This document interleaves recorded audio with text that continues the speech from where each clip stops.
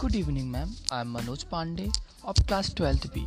Today I'm going to share you my views on ICT. ICT means Information and Communication Technology.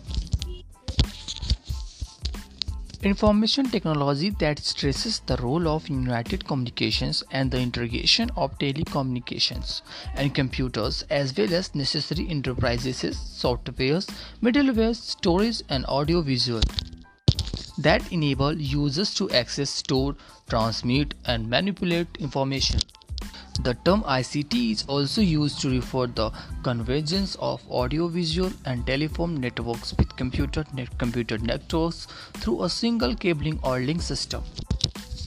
ICT is a broad subject and the concept of involving it covers any product that will store, retrieve, manipulate, transmit or receive information electronically in a digit form like a personal computers, digital televisions, emails or robots.